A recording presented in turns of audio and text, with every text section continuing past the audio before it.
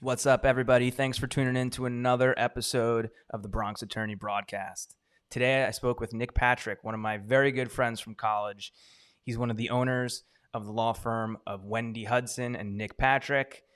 They're attorneys in North Carolina. Nick practices both criminal defense and family law. I think we had a really fun conversation, and I hope you enjoy it as much as I do. How's it going, Nick? Thanks for taking the time to chat with me today. It's going pretty well, Bill. Thanks for having me on. So why don't we just get started with you telling us a little bit about your background, where you went to school, where you grew up, stuff like that. Yeah, so originally I'm from Manahawkin, New Jersey. It's a small town in South Jersey by the beach. From there, went to York College of Pennsylvania. That's where you and I met. Mm-hmm. Had some good times there with a criminal justice major.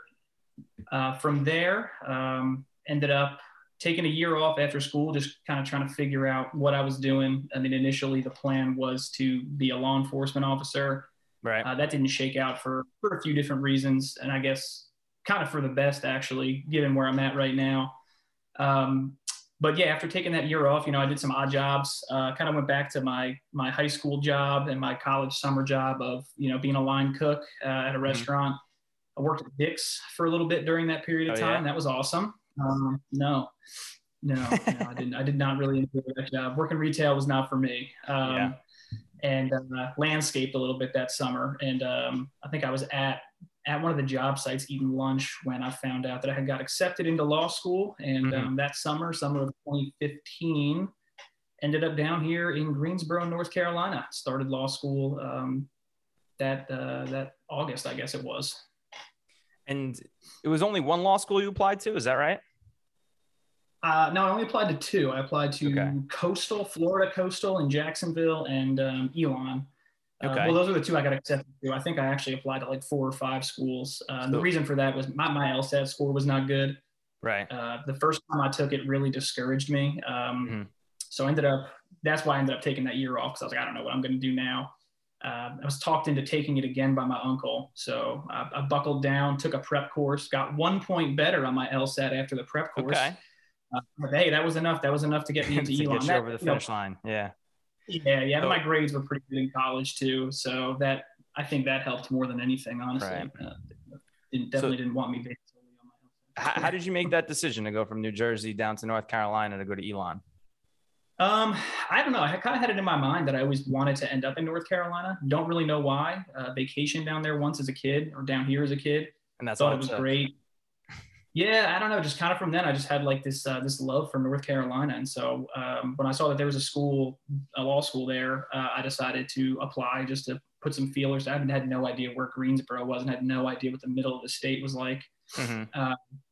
But it ended up working out, and I love it. I mean, this Greensboro is awesome. It's an amazing city. It's like a smaller city.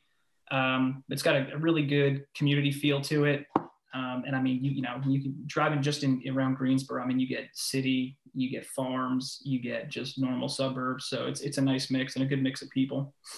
Okay. And so what are you doing now? So now I'm a practicing attorney, passed the bar in 2018. So I'm a practicing attorney, right out of law school, jumped in with both feet and opened up a firm with a classmate of mine. Was Wendy Smith when I met her, not Wendy Hudson now. Mm-hmm. So her and I met in law school initially. They broke us up into small groups of like 20, 25 students called cohorts. So her and I were in the same cohort. So for the whole first year, we had, all of our core classes together. It wasn't until the second year that everyone was kind of able to branch out and you started mixing it up. But Wendy went back to school. Some people would consider her like a non-traditional student. Right. Went back a little later in life. She had already had a very successful nursing career. She was kind of going through some, like a nasty custody, family law, divorce dispute with her husband, and that triggered her to go to law school. But, she approached me the second year and said, I've kind of had my eye on you. I've been looking for classmates because I know that I'm not at this stage of my life going to have a boss. So I'm going to open up my own firm. And something you'd like to take on with me? And I said, yeah, absolutely. That sounds terrifying. Let's do it. And that was in your second year that you started planning it? Yep, absolutely. Okay. So go ahead. Was there ever a thought that you were like prior to when she brought this up? Were you like, oh, I'll get a job at a small firm, medium firm, large firm? What was your thought process like before that? Before that, I didn't really think about it that much. At that point, my goal was kind of just to make it through the first year of law school. Yeah. Make it to Friday. Yeah, pretty much, man. Make it to the end of the day, make it to the end of this sentence in this case I'm reading. Yeah. So I hadn't really thought about it. I guess in the back of my mind, I always, figured I wanted to work in a small to medium sized firm, I guess. Just had heard like horror stories about big law and it just kind of being like a meat grinder. So I kind of had envisioned a small to medium sized firm. So, that I never envisioned when I, walked in day one that I was going to walk out starting my own firm with a classmate. So that was an interesting twist. And then, so when Wendy approaches you in your second year, your 2L year, were you like all in after that, or were you still considering other options, or what? Yeah, I mean, I told you, she said, you don't have to give me an answer right now. I said, that sounds good. Let me think about it. But, we still had 2 more years. Well, a year and a half. It was a 2.5 year program of school left. Let's just see where we end up. But tentatively, that was the plan. I had considered like, what if things change? And I figured, I would just do what everyone else is going to do and just take the bar and start applying places. But as we got into like, the back half of the second year and the third year, it became way more concrete. Her and I actually took a law firm. It's called Law Firm Management over the winter break one year. Really? Yeah, that was really neat. So it was run by a local attorney who owns a small firm. It's like a bankruptcy firm mainly. And the course was basically, just what it's like to run a small firm, kind of some things he picked up along the way. The final, was creating a business plan. So we actually ended up using that business plan as a part of the business plan. And it was funny because I found that business plan in like a box of my old law school stuff, like in the fall of last year. Did it hurt to read it? Oh, we read through it. Yeah, we read through it. No, actually, I gave a copy to Wendy when I found it, and we had a good laugh over it. And looking through it, like we were actually really close on all. Really? Wow, that's surprising. Yeah, did a pretty good job. So, yeah. I mean, my thoughts from 3 years ago are like completely terrible compared to now. So that's good that you guys already knew what you wanted that long ago and that early. Oh yeah. So I mean, I think that definitely helped, like having a plan. It's not something we slapped together, as we were prepping for the bar or right after the bar exam. So we actually had like, we had a pretty good plan going into it. And it all kind of worked out.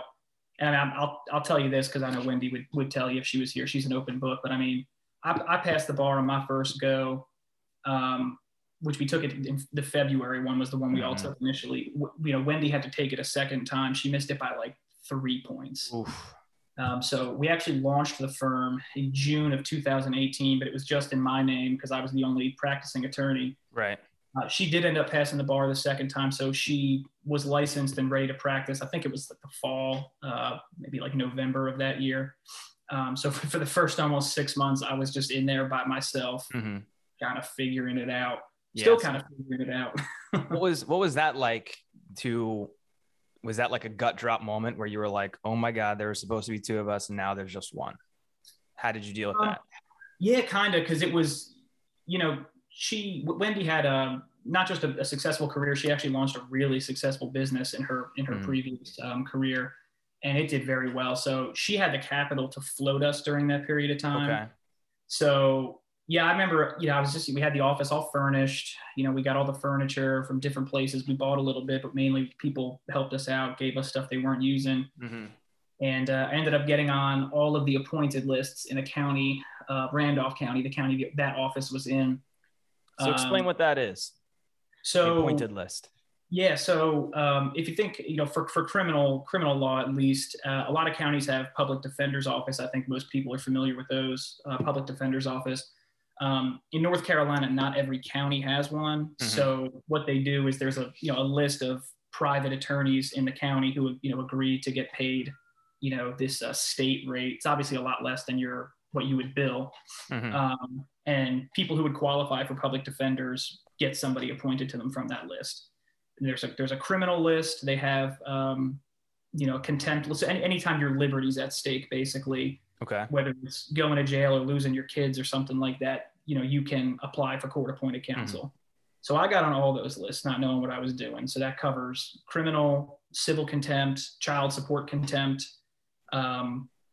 parent representation in cases where, like in New Jersey, I think it was called DIFUS. Down here, it's just called the Department of Social Services. If, the state removes children from parents. And of course, criminal has both district and superior, so felonies and misdemeanors. Okay. So I just got on all those lists just to try to get my feet wet. And I remember I got my first appointment, like stack of appointments. I picked them up at the courthouse in my mailbox there. And I just remember going back to the office and sitting down, and I was like, all right, I got some cases. And I just said, well, now what?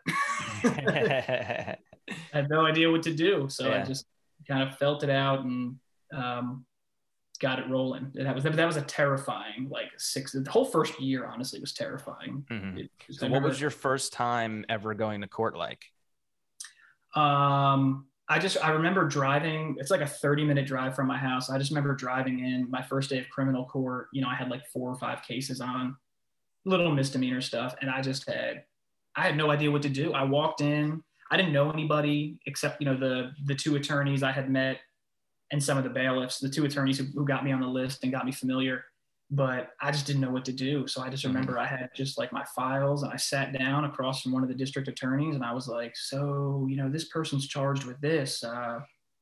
What are you willing to do? And thankfully, and this is across the board, everybody in that county, the court staff, the judges, the bailiffs, the local bar, just the other attorneys there, even the district attorneys who are my adversaries and, in that forum, everybody was super willing to help and super receptive. I know for the first 2 years, I just bothered people with questions all the time.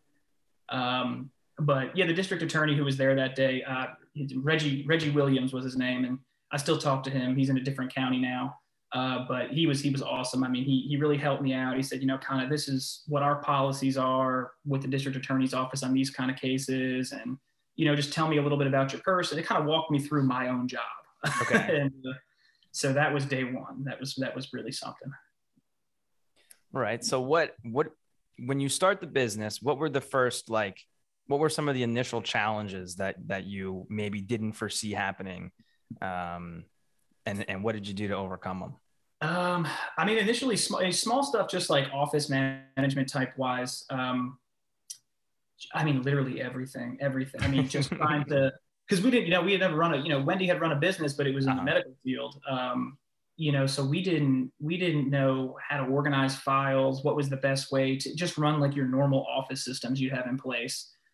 Who's going to answer phones, because we didn't have a secretary at that time. So what do we do about that? And just really trying to plan out your day with going to court.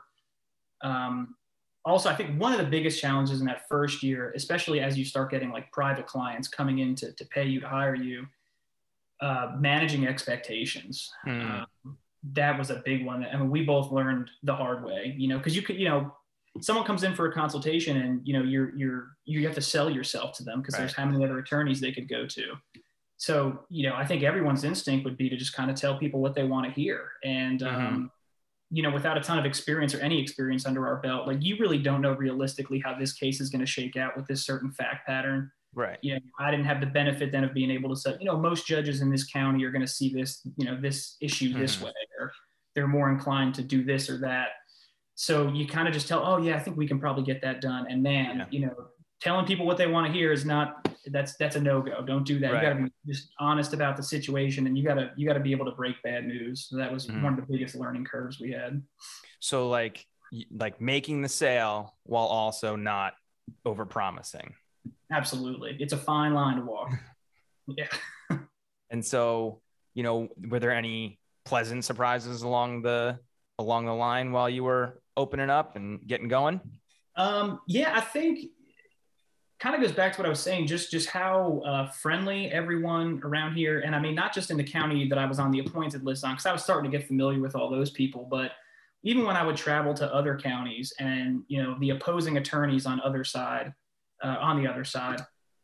everybody was really good to work with. And I didn't feel like anybody took advantage of the fact that I was a brand new attorney. Everybody really played fair. And in terms of like your adversaries?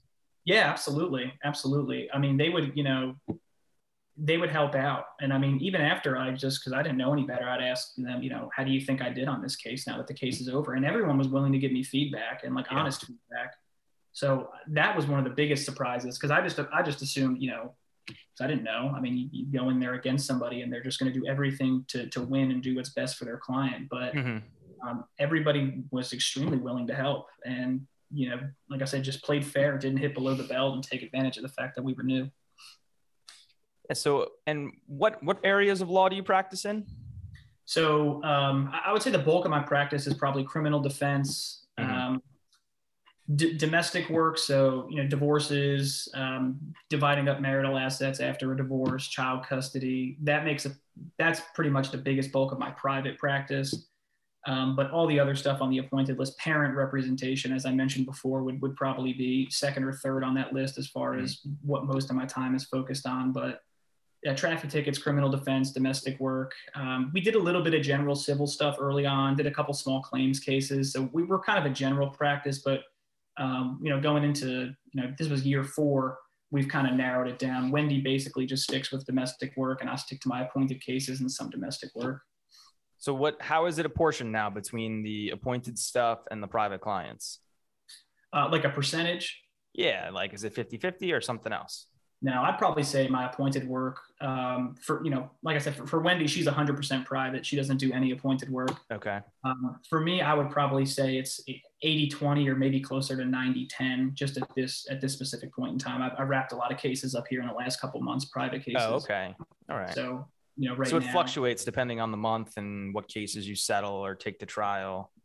Oh yeah. And I would say, I mean, we've kind of realized there's like an ebb and flow to this, right? So, or a pattern at the very least. Things really kind of slow down towards the back half of the year. The beginning of the year is a little bit slow, and then right around tax time, boom, there's a flood for everybody. So from like, why do you think that is? Tax money, man. Works. The lawyers are expensive. They're expensive to hire. Oh, like people are getting their tax returns and being like, I got to clear up that thing that I got pending. Yeah, there's a lot of that. That's more. You see it more almost with like domestic work, but yeah, it really is just like as people get money, they have, more means to hire attorneys. So there's, it kind of booms a little bit from, I would say, March to May, and then it kind of starts to tail off a little bit. And then towards the end of the year, things really slow down. Now the criminal work, the appointed work, that never slows down because that's just, it keeps going. Right. If they have first appearances, people are getting appointed. So do you approach a criminal defendant differently than you would approach somebody who comes to you with some sort of domestic dispute? Yes and no. I mean, everything's kind of the same, right? Like somebody comes in with an issue or you get appointed, and the first thing you do is, you listen to your client's side of the story. Then if you maybe reach out to opposing counsel, you reach out to the officer or the district attorney, and you get their side of the story. And you just kind of evaluate the case, the facts, the evidence from there. So it's all kind of the same. I think the big difference is it's probably mainly just the way you talk to people. Like with my appointed clients, I can kind of talk a little more freely and kind of just like we're having a conversation now. I would say for my private clients, maybe I'm a little more polished in those meetings. And that's just something I've found. I mean, my appointed clients, my criminal clients, they're just very to the point and just it's all out there. Tell me it is how it is, Yeah, they appreciate someone who's kind of just going to sit down and just kind of chop it up with them. And I mean, that's what I've found. So that's kind of how I approach it. So have you done many trials, or you settle everything or plea everything before trial? That depends on the case. So I've done, so district court here in North Carolina is, you don't get a jury trial in district court, whether, for criminal stuff, at least. Okay. I guess you could ask for a jury trial in a district civil matter. And that's very rare. So, a district court trial is just a bench trial, just you and the DA and the judge, and the judge is the finder of fact as well as, the judge. But I've done several of those in district court. I've done at this point, I've done 3 jury trials in Superior. Oh, really? So it was 2 DWIs and 1 that was a possession of heroin, possession of marijuana paraphernalia, and possession of drug paraphernalia. How do you approach trials differently if it's a bench trial versus if it's a jury trial? That's actually a really good question. So, I mean, you got to think about who's the finder of fact, right? So, when you have a bench trial, I mean, the judge is supposed to sit kind of without the knowledge they have of the law and just be the finder of fact. This is what I find to be true. This is what I, find to be false. And realistically, that's not how it's going to go. Yeah. The judges, they've been doing this for a long time. It's kind of hard to pull the wool over their separate that part of your brain out from. Right. So it's kind of just a difference of knowing who your audience is. So, I mean, with a jury, it's just an audience of 12 people, 12 folks from the county. And, they're not trained lawyers, they don't really have any legal knowledge. And so I find it to be almost easier to, create that doubt, draw that reasonable doubt. With a jury. Mm-hmm. Yeah, absolutely. Absolutely. Because, I mean, you're going to get a judge who I think probably if I tried my second DWI trial in front of just a judge, and, I got a not guilty on it in front of a jury, I think it may have gone differently if it was just a judge, because they would have been able to see through kind of what happened here. A jury, on the other hand, I mean, you can sell things a little differently to them. Do you think a judge is more doubtful of your case as the defendant? I think they go into everything open-minded, but for lack of a better, they can see through the BS a little better. Okay. than a jury, because what does the judge have all day? A bunch of attorneys up in front of him, giving them the old song and dance. Right. And, they kind of know a little more what's up. What's the best result that you've gotten at trial so far? My 2 not guilties. Just 2 not guilties. Not guilties on my DWIs. Yeah. One of them I thought for sure was going to be a not guilty going into it. The second one, I was a little more on the fence. I really could have saw it going either way. But it was just the first one was just a matter of the officers just didn't do enough to collect evidence. The second one, they tried to, but it was a refusal case. But there was another avenue for them to get the evidence that they needed to prove their case. And my whole point in that trial was you didn't do it. Right. But I wasn't 100% sure a jury was going to buy that argument. I mean, there was pretty good evidence. But at the end of the day, they didn't have that, they didn't have that BAC, didn't have it. Right.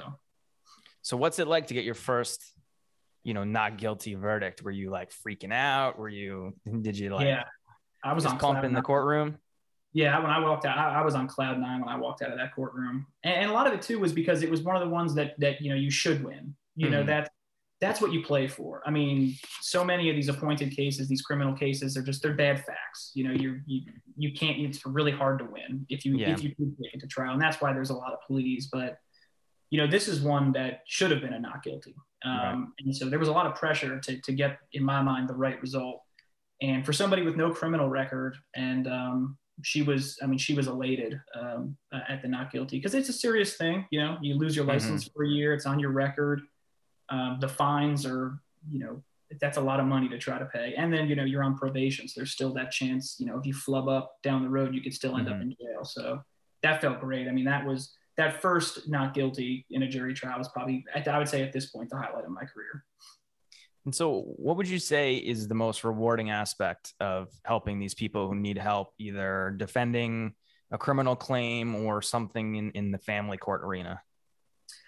I think for my criminal clients, it's, when you can help somebody out that just really needs help. And that's what so many of my clients are. I mean, people, they're indigent and they're a defendant and they've got a criminal record. Like, this person is just, a terrible person and they don't need to be out on the street. But, so many of these people, they just have, mental health issues or substance abuse issues, and, they're not financially well off, and they need help. So whenever you can actually get somebody help, who needs it and who's willing to accept it, that's probably the best part for me. On the civil side, I would say with custody cases is it's a lot of butting heads, right? And the kids are caught in the middle. So resolving things without going to trial in a custody case, to me, is, where you can get two people to see eye to eye, at least for a little bit, and get them to focus on what's important, which is their child or children. That's a big part of it for me too. And then, in those nasty custody cases where you have to go to trial, you get the right, in your mind, what's the right result, getting your client more time with the child. But if the other home is unsafe or something like that, getting that child out of that home. Got it. Or getting the other parent to recognize, their faults and their issues they have. That's a big part of it too. Making an impact on someone or a child's life. Yeah. This episode of the Bronx Attorney Broadcast was brought to you by me, Will Ferrero. I'm an attorney at prior law right here in the Bronx, and we primarily practice in personal injury. However, we do also do a variety of areas of practice. So I can help you with just about any sort of legal issue that you might have. I'm admitted to practice both in New York and New Jersey. And if it's not something that I can personally help you with, I can connect you with someone in my network of attorneys who is best equipped to help you with your legal issue. You can find me on Instagram and on Twitter at Bronx Attorney. You can send me an email, Ferrero at Prior Law, or call me at the office, 718-829-0222. And now back to the show. So for your private clients, where do you find that business? A lot of it, honestly, is word of mouth. We practice in mainly Guilford County, Davidson County, Randolph County, and Forsyth County, which they all connect in a big square. We're in the middle of the state, so it's a little more rural. It's very close knit. It also helps that Wendy was born and raised and went to school in the area we practice in, so she knows so many people. So a lot of it's really been word of mouth. And that seems to be largely, unless you have a traffic practice where you just need to bring in high volume because you're only charging $75, $100 a ticket. Word of mouth works just fine. You get a little bit of a reputation and people find their way in. They know, this is not a super saturated market where there's thousands and thousands and thousands of attorneys. I would say the Randolph County bar consists of 20, 25 attorneys. Really? Davidson County is kind of the same. Yeah, there's not a lot, and not everyone's doing the same stuff. Is that in your practice area or like total? Like total. Okay. Yeah, there's not. It's not a huge number of people in firms. So it's word of mouth works fine. That's actually been kind of one of the challenges too, at least cracking into the market in Asheboro and in Randolph County. Because right now it's comprised of there's several attorneys who have been practicing there for 25 plus years. So the people who aren't getting appointed attorneys who want to and have the means to pay for an attorney kind of already have their attorneys picked out who their family's been using. So it's hard to kind of break into that market when these other attorneys have been there for so long. Yeah, it has been, but it's gotten better with time. Like I said, as you kind of get a reputation, people do find their way to the door. And we don't need a huge volume of cases. There's just two of us in the office. So, I think right now Wendy's private caseload she's got a lot, almost more than she can handle. So it's a fine line between needing enough business, getting enough business, but not getting too much that you start, kind of screwing up. So I would say that's a big misconception is people think you just need people coming in the door constantly, but when there's only two of you in the office, you can't handle that. So we haven't. You have employees now? We do, yeah. We have our paralegal Renee. She's been with us since we opened. She's been great. She worked for an attorney who retired. He just pretty much had a criminal practice, so she jumped in with us. So she had to learn domestic work. So we all kind of learned together. And then we recently, I'd say probably in the last 6 months. Now she started in February. We picked up a secretary. So, our paralegal she mainly just works for Wendy. She just, because, Wendy's just doing all this civil domestic work. So it's a lot of paperwork, filings, discovery, just documents to be sifted through and organized.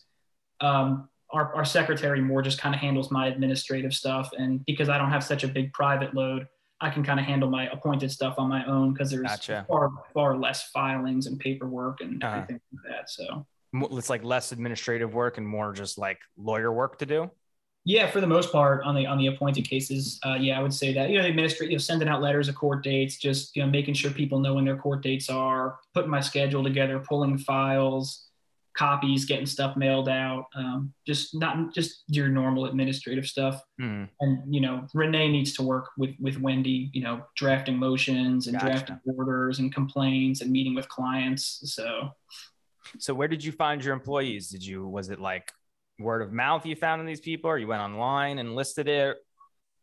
Yeah, I think I forget. Wendy had some tenuous connection to Renee, and that's how Renee found her way to us. Our secretary is actually one of Wendy's daughters, so that's kind of how she ended up there. So gotcha.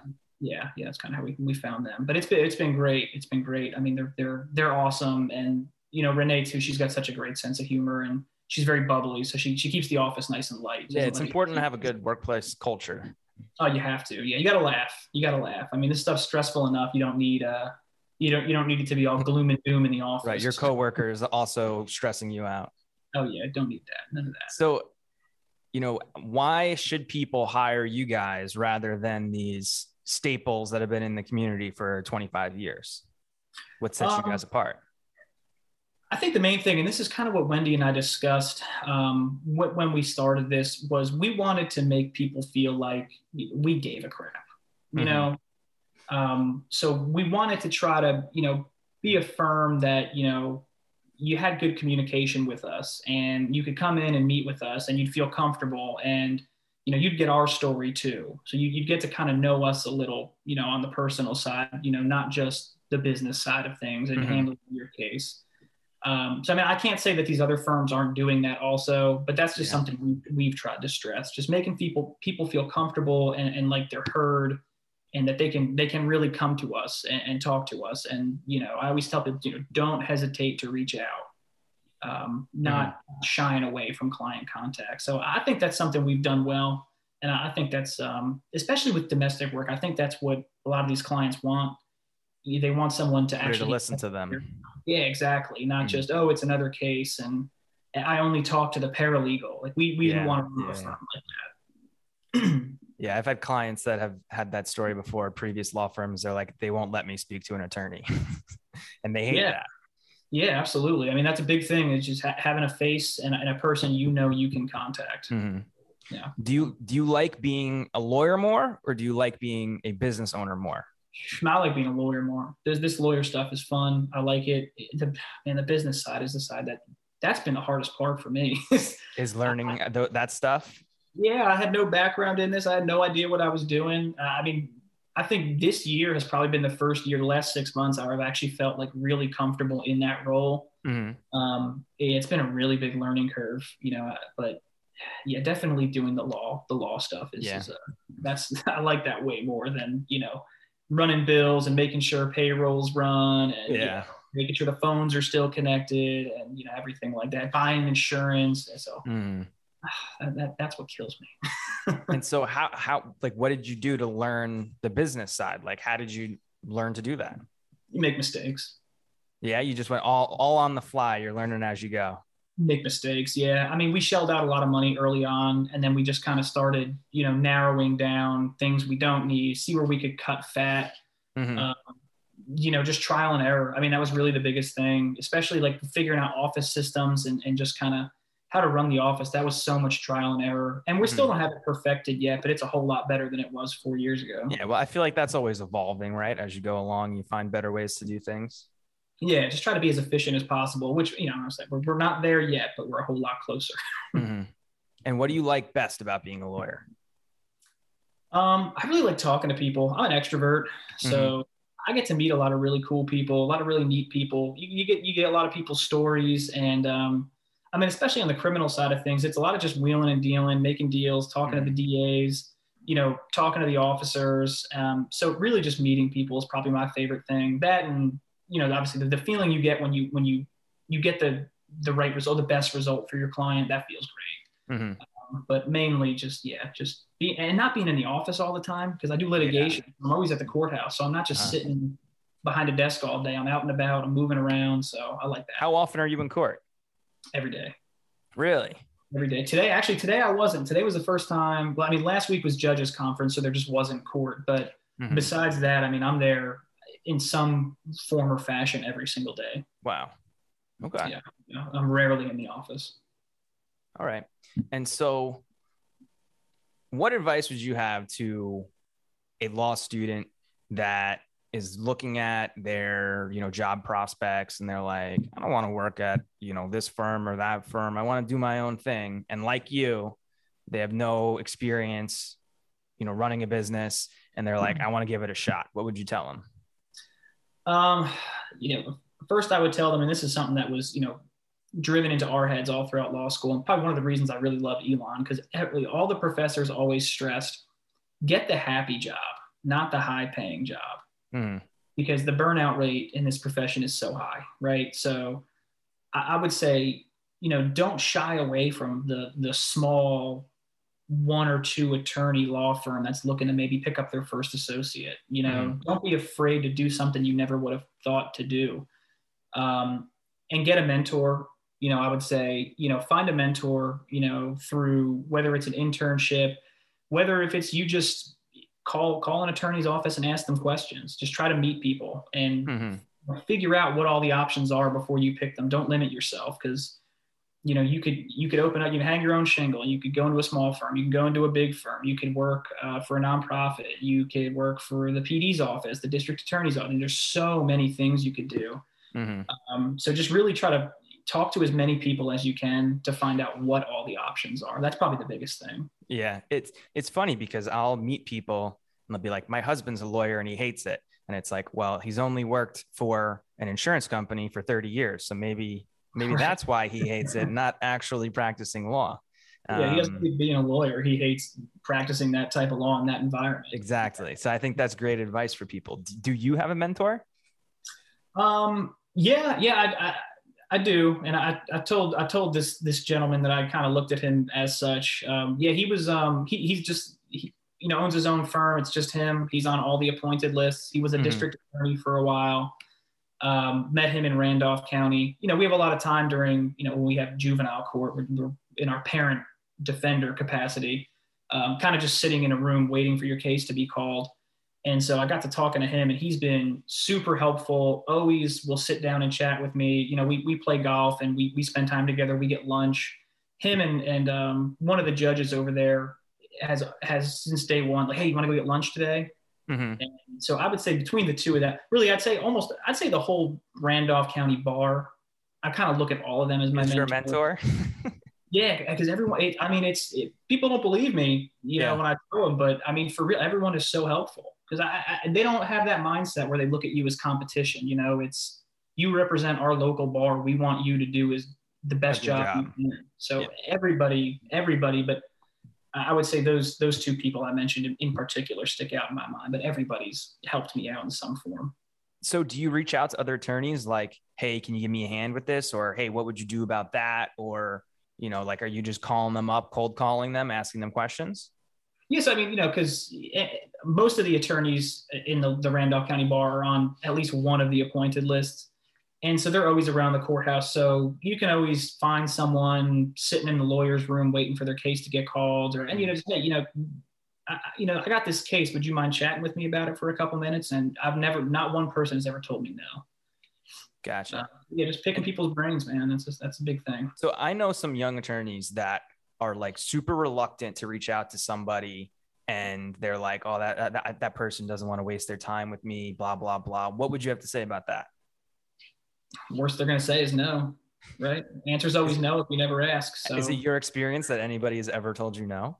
Not one time. I've never had an attorney who I've said, hey, I know you practice in this area, or, I've got this issue I've not had before. Have you run into this, or would you mind talking? Not one time. And it's not just in Randolph County, the other counties I've been into, if I've asked people, not one time has anyone told me no. People who don't even know me, just they'll be like, yeah, I'll chat with you for a minute. Yeah, that's great. So yeah, it's awesome. It's awesome. This is a phenomenal area to practice law in. And, coming from New Jersey, now I'm in Randolph County, North Carolina. It's like, how did I get here? But I feel so fortunate and so happy that however it happened, I ended up here and ended up in that courthouse with those people. It has just been an absolute blessing. No, that's great. Sounds like you really found what you want to do. I think so for now anyway, right? Yeah. I got one last question. It's the most difficult one. Okay. Would you rather live in a grandfather clock or have candy cane legs? I'm taking the candy cane legs all day, man. I'm taking the candy. Then I can keep it, folks. What's that?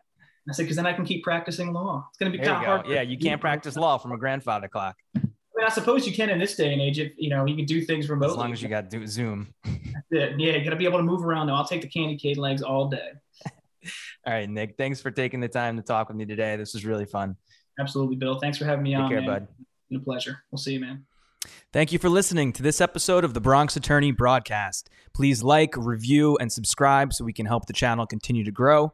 And if you're interested in connecting with any of the guests, please let me know, and I'd be happy to make the introduction.